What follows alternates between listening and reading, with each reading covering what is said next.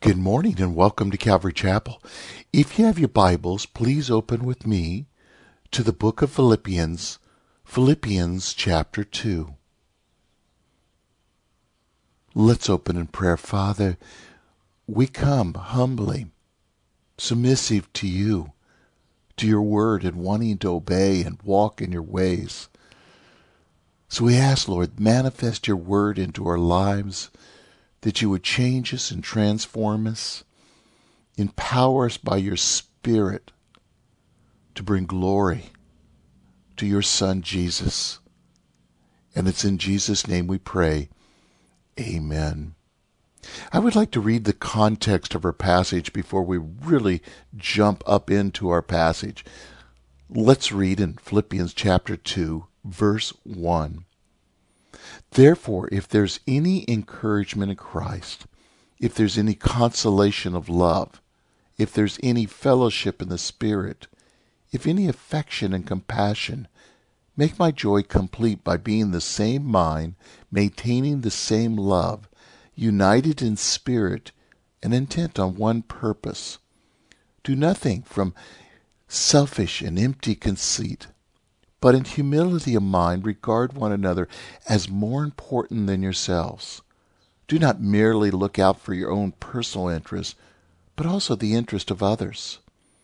Have this attitude in yourselves which was also in Christ Jesus, who although existed in the form of God, did not regard equality with God a thing to be grasped, but emptied himself, taking the form of a bondservant, being made in the likeness of man, being found in appearance as a man, he humbled himself by becoming obedient to the point of death, even the death of the cross. For this reason, God highly exalted him and bestowed upon him a name which is above every name, so that the name of Jesus every knee will bow, of those who are in heaven and on earth and under the earth, and that every tongue will confess that Jesus Christ is Lord, to the glory of God and the Father. Verse 12, So then, my beloved, just as you have always obeyed, not in my presence only, but now much more in my absence, work out your salvation in fear and trembling, for it is God who is at work in you, both to will and to work for his good pleasure. Do all things without grumbling and disputing, so that you will prove yourselves to be blameless and innocent, children of God above reproach in a midst of crooked and perverse generation, among whom you appear as lights in the world, holding fast to the word of life, so that in the day of Christ I will have reason to glory, because I did not run in vain, nor toil in vain. Our text today is an interesting text because D.L. Moody put it this way: when a man is full of the Holy Spirit, he is the very last man to be complaining about others. We have a tendency to complain, to grumble, to murmur. In fact, that's discontent. And discontent also breeds impatience. Another defining characteristic, really, of our times. Among the seemingly endless causes of impatience, often hostility, are long lines or interruptions or talkative people, rude people, high prices and traffic jams and inconsiderate drivers and crying babies. The last two have actually become the causes of very serious crimes. Inconsiderate drivers often produce road rage and results in gunfire and even murder. See, people can't control themselves. In fact, oftentimes they don't want to control themselves. Sometimes we just really don't know why there's a traffic jam or why things are happening. Fact is, we don't really know what's going on in that inconsiderate driver. We don't know why that baby's crying, but people react. People often leave a church because dissatisfied with some minor aspect of the leadership or organization or even a policy. Churches that promote self-esteem and self-fulfillment really fuel the fires of discontent and complaining because it's all about me. And the fact is, it isn't about me.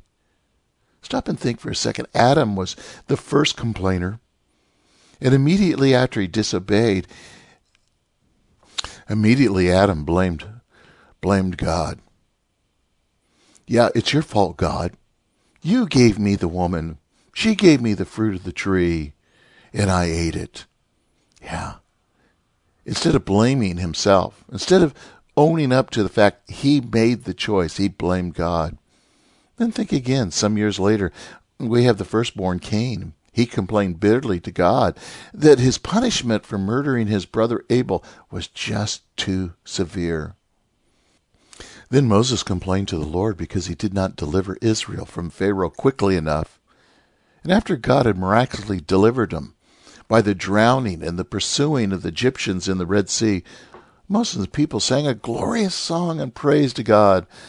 But afterwards, going only 3 days in the wilderness, they complained again because the water of Marah was not fit to drink. Marah meaning bitter, and they were bitter. And God was using that to reveal the bitterness in their heart, yet they refused to see. In James chapter 5, verse 9, it says, "Do not complain, brethren, against one another, so that you yourselves may not be judged. Behold, the judge is standing right at the door." Believers fail to willingly, even joyfully submit to God's sovereign care. It's a very serious crime. Years ago, there was a lady. She was an incurable grumbler, complained about everything. But finally, the minister thought he had found something about which he could make no complaint.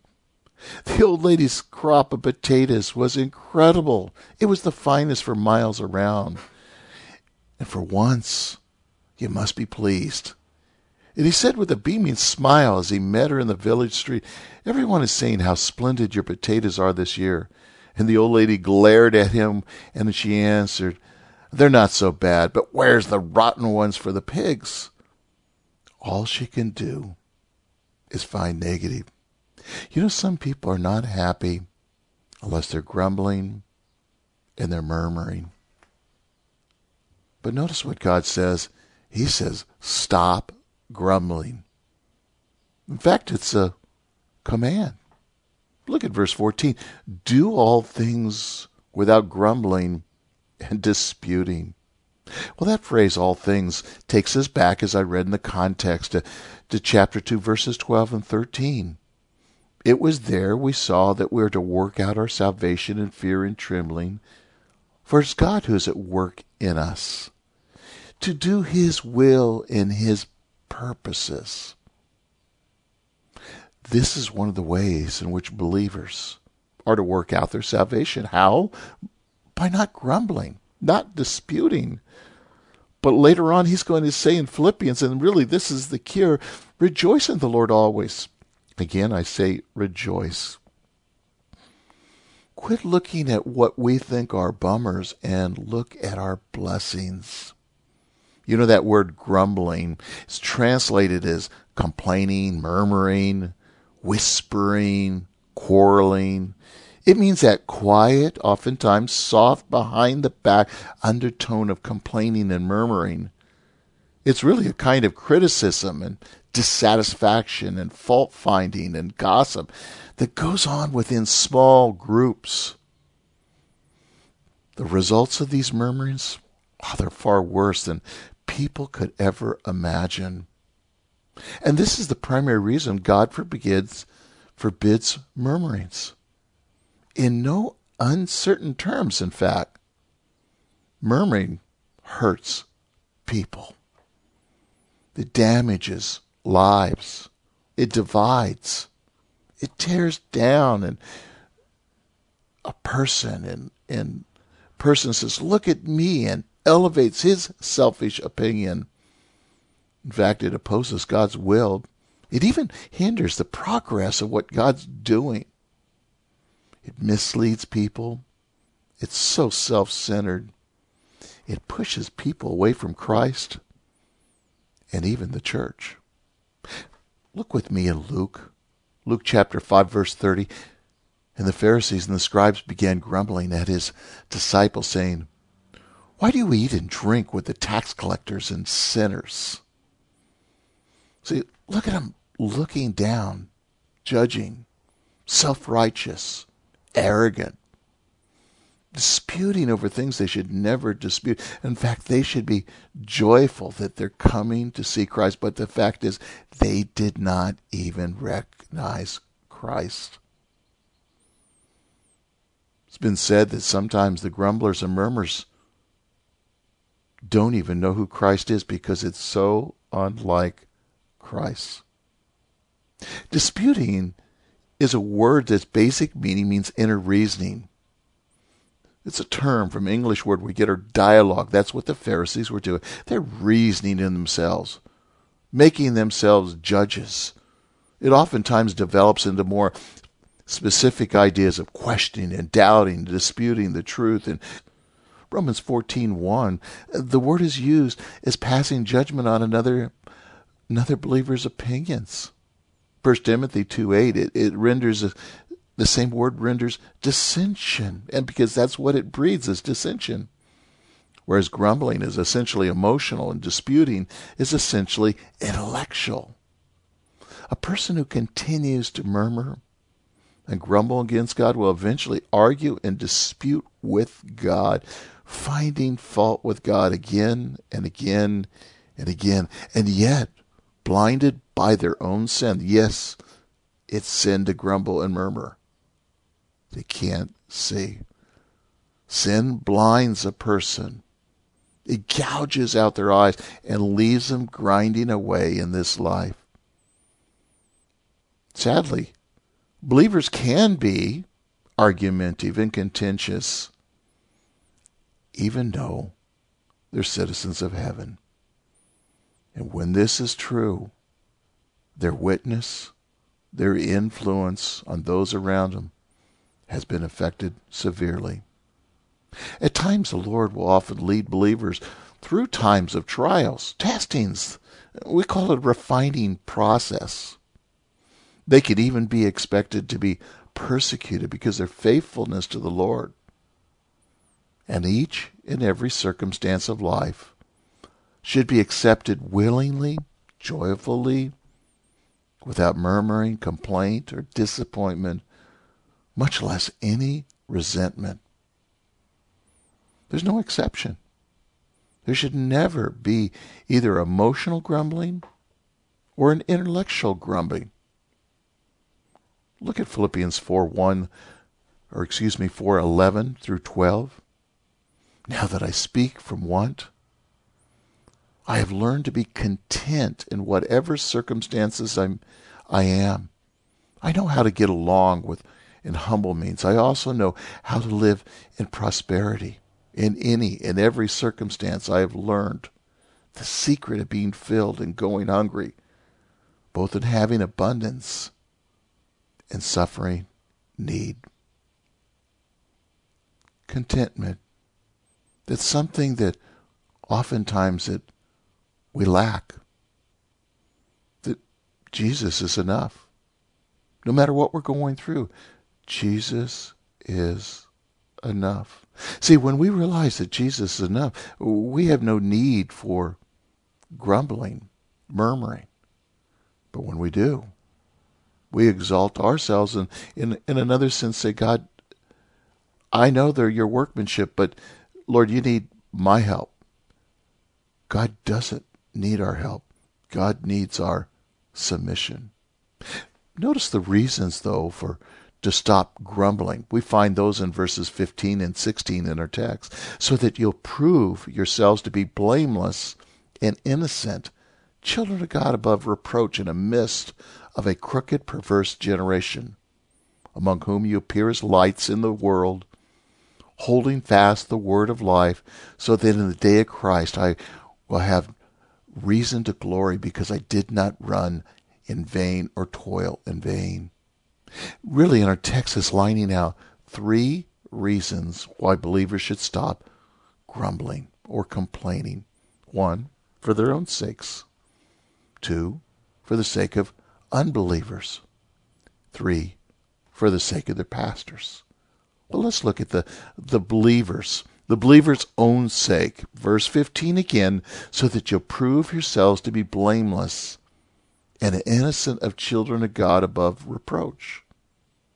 Believers are to stop complaining so that they may become a kind of children of God that he wants them to be. That's important to understand. Again, that they become the kind of children God wants them to be. Namely, blameless and innocent. We're to be children of God, that is, by faith. And as his children, we should be imitators of God, which one day we will be totally, completely blameless and innocent. And this requires, if this is to be, to stop grumbling, complaining about it hindering the work of God. Now, the word blameless means without defect or blemish. Let's stop and think. There's a couple good examples in the New Testament. Zacharias and Elizabeth. Remember them, the parents of John the Baptist? In Luke chapter 1, verse 6, notice what the scripture says, and they were both righteous in the sight of God, walking blamelessly in all the commandments and the requirements of the Lord. Now, were they perfect? No, all have sinned and fall short of the glory of God. But notice, in God's sight, they were righteous, walking blamelessly. Their heart was set on honoring God. Yes, they sinned. Yes, they fell short. But you know what? They wanted to do the right thing, and God was going to enable them to do the right thing. They wanted to keep the commandments, and God was enabling them. Yet there were moments that they struggled, just as every person does. God was looking at their heart, and yet their heart was producing something that stood out that others could see as well, not just God. Now, Paul expressed to the Thessalonians his deep desire that God would establish their hearts without blame in holiness before God and the Father at the coming of the Lord Jesus Christ and his saints. Now, it's interesting, the word innocent has a meaning of being unmixed or unadulterated. It's used metamorphically in the New Testament as guileless or even sincere. Jesus commands his disciples, be shrewd as serpents, yet innocent as doves. Similarly, Paul admonished the Romans to be wise in what is good, innocent of what is evil. See, the believer's life is to be pure, unmixed with sin or any evil at all. As children of God, Christians are to be above reproach. The character of the children of God should be above any legitimate blame or criticism. Now, people may try and find fault, but nothing will stick. I love Ephesians 1:4. Just as he chose us in him before the foundation of the world, that we would be holy and blameless before him. Now, first of all, that's our position. He chose us to be that way, but he will finish that work in you and me one day. In 2 Peter 3:10 and 11, look with me. But the day of the Lord will come like a thief. Now, what is the day of the Lord? That's a time of judgment beginning at that tribulation when God is going to really judge, or in this case, reveal who's true believers and not. They're going to bring, again, Israel to himself, the true remnant of Israel, and every unbeliever will have a chance also to receive him.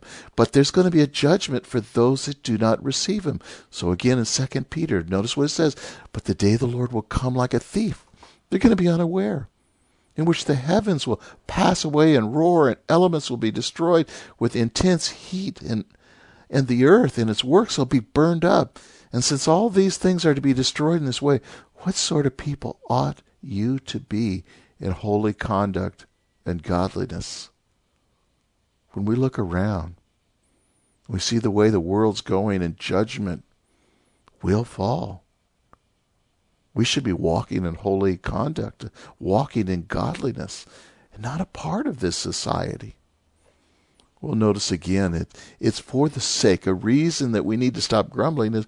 It's, again, in the midst of this crooked and perverse generation, among whom you appear as lights in the world, holding fast that word of life. Our witness is so important. See, the second reason we're seeing here is not complaining is negative impact that it has upon the unbeliever. Those who belong to this crooked and perverse generation, which is really speaking about a whole unbelieving world, we affect them. That idea, this crooked and perverse generation, goes all the way back to Deuteronomy. Deuteronomy 32:5. They've acted corruptly toward him, referring to God. They're not his children because of their defect, but are a perverse and crooked generation. Look around. Look at the way the world, the morals, the values of life, they're spiraling downward. I like, though, Proverbs 28:18 says, he who walks blamelessly will be delivered. Delivered again from this day of the Lord, delivered from judgment. But he who is crooked will fall at once. Now that idea of crooked refers to bent or curved or twisted, and really twisted values of life.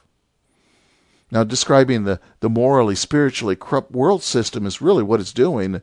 And those who are blinded by the god of this world, that's referring to Satan. In fact, when we stop and think about it, on the island of Patmos, Paul had condemned a magician, a false prophet, Bar-Jesus, or Elymas, saying, you're full of deceit and fraud, you son of the devil, you enemy of righteousness. Will you not cease to make crooked the straight ways of the Lord? He in his mind knew the truth, but yet he made crooked the straight ways of the Lord. Several years later, Paul had warned the elders from Ephesus that from among yourselves will rise, speaking perverse things to draw away disciples after themselves. Talking about the false teachers, the false prophets who'd raise up and draw people after themselves. The crookedness and the perversity of this modern world, they're obvious. And it's pervasive. The examples are not even necessary. Just look around and our hearts grieve. It is a crooked, it is a perverse generation. Yet, what a beautiful example of the people that need to be saved, that need Jesus. In fact, that's Jesus' desire. In Acts 2:40, we see, and with many other words, he solemnly, referring to Peter, kept on exhorting them, saying, be saved from this perverse generation. There's a cry that needs to go out in this world. In fact, in John 17 and 18, we see Jesus' high priestly prayer, and he says, sanctify them in your truth. Your word is truth. And as you sent me into this world, I have sent them into the world. We've been sent into this world to be a light. That's what we're going to see. To be this witness that's blameless and innocent. Children of God above reproach. It's important what we say, how we say it, what we preach and teach. Do we really live it, and did we teach it? If that's the case, we will be a light unto the world. The way of believers live as children of God has such a dramatic impact on how they influence this godless world around them. Maybe you live in a place where you hear your neighbors fighting and yelling and screaming at each other all the time. What if that was a believer? What kind of witness would that be? Stop and think, when you hear that yelling and screaming, it's because people are in the flesh. It's because people aren't willing to submit to what God says. Because when we choose to do it to God's way, we don't have these problems. It's when we do it our own way, when we choose to walk in the flesh, that we're no longer a light unto the world and our witness is destroyed. But Christians must appear as lights to the world. We must let our lights shine. Now, the term is metamorphically. Paul declares Christians are to be a moral or spiritual light or luminaries like the stars to radiate God's truth, one through our life and the words that we speak into what is known as a dark, sinful universe. In fact, Daniel's chapter 12 kind of focuses on that a little bit. He says this: those who have insight will shine brightly like the brightness of the expanse of heaven, and those who lead the many to righteousness like the stars forever and ever. And then in John chapter 1, verses 4 and 5, in him was the life, referring to Jesus, and the life was the light unto men. And the light shines in darkness, but the darkness does not comprehend it. Notice, those that are walking in darkness do not comprehend the light. That's why they need that continual light and influence. Matthew 5:14 says, you are a light on a hill. A city set up on a hill cannot be hidden. If you went to Israel, you would see that there's these main roads that run along the coastline and inland, and there are cities built upon a hill. And these are tells where they used to be, and these cities would control the road, and they controlled the world. But also as travelers were coming, they would see this light afar, continually looking, and it would hone them in. And our lives should be like that light upon a hill, like a city set up on a hill. It cannot be hidden. That they continually see that influence. They continually see that difference in our life. And that's so important. They need that. They're walking in darkness. Matthew, again, 5:16 says, let your light shine before men in such a way they may see your good works and glorify your Father who is in heaven. Now, these good works are good works prepared before the foundation of the world for you and me to walk in these good works. And when we are in the light, we walk in these naturally because God puts these desires in our hearts. This is working out our salvation in fear and trembling, for it's God who is at work in us to will and do his purpose. And when we do, we glorify the Father in heaven. And certainly the world do, because they see there's a change. They see the mercy. They see the kindness. They see the love as something they did not know in the world. And it's a powerful influence upon them. The quality of the believer's life, whether faithful or obedient, unfaithful or disobedient, is really our platform for a testimony. It either have a positive effect or a negative effect. Now look at verse 16 and again in our text. Notice the word holding fast. Holding fast means to hold forth or hold fast the word of life and apply it. In fact, that's what some translations say, but not all translations say it. In fact, two of them, the King James and the Amplified, as well as the Living Bible, put it this way: holding out, offering to all men the word of life, so that in the day of Christ I may have something of which to rejoice and glory in, that I did not run the race in vain and spend my labor in no purpose. Now, I believe both are true biblically in the Bible.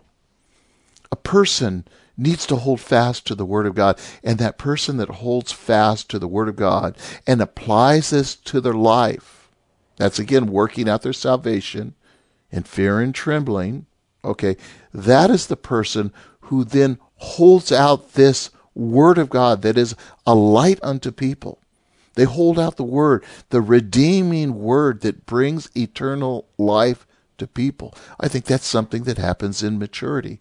I think really the context of the passage says is that we're to hold out. hold out this word of life, which is more specifically the gospel message. Well, let me show you a few verses again in John 6, verses 66 through 68. As a result of this, many of the disciples withdrew and were not walking with him anymore. So Jesus said to the 12, "You do not want to go away also, do you?" And Simon Peter answers, says, "Lord, to whom shall we go? You have the words of eternal life." Peter knew that Jesus had the words of eternal life. The Word of God is how a person is born again. Let me show you. 1 Peter 1:23. "For you have been born again, not by the seed which is perishable, but the imperishable, that is, through the living, enduring Word of God." People need to see the Word of God lived out in their lives. They need to hear the Word of God. Well, there's a third thing. "So that the day of Christ I will have reason to glory, because I did not run in vain, nor toil in vain." I want to call your attention again. This is the third thing. The third reason we are to quit complaining, for the sake of the leaders. Now, we see the words day of Christ. There's the day of Christ and the day of the Lord. The day of the Lord is a judgment that will come upon an unbelieving world when this world is being tested. Book of Revelation calls them earth dwellers. You and I as believers are not earth dwellers. We're pilgrims. Our home is in heaven. The day of Christ is where the Bema seat is going to be. It's a time that will be caught up and will be rewarded. Rewarded for those things we did with pure motives. Now, Paul's pastoral heart shines through in his deep desire that the Philippians would stop their grumbling and complaining. So in the day of Christ, that day of rewards, he'll have reason to glory. He anticipated this day of Christ when he'd look back and rejoice at the faithfulness of those beloved brethren. Stop and think for a second in your own personal life. You've loved it when your kids were growing up and they would do good in school or they would do good in sports, and you're excited to see them achieve and grow, and you're excited in church and they're learning the memory verses and they're sharing their faith with their friends, their young friends, and so excited, and you want them to go further than you've ever gone. How much more your Heavenly Father? How much more your spiritual Father?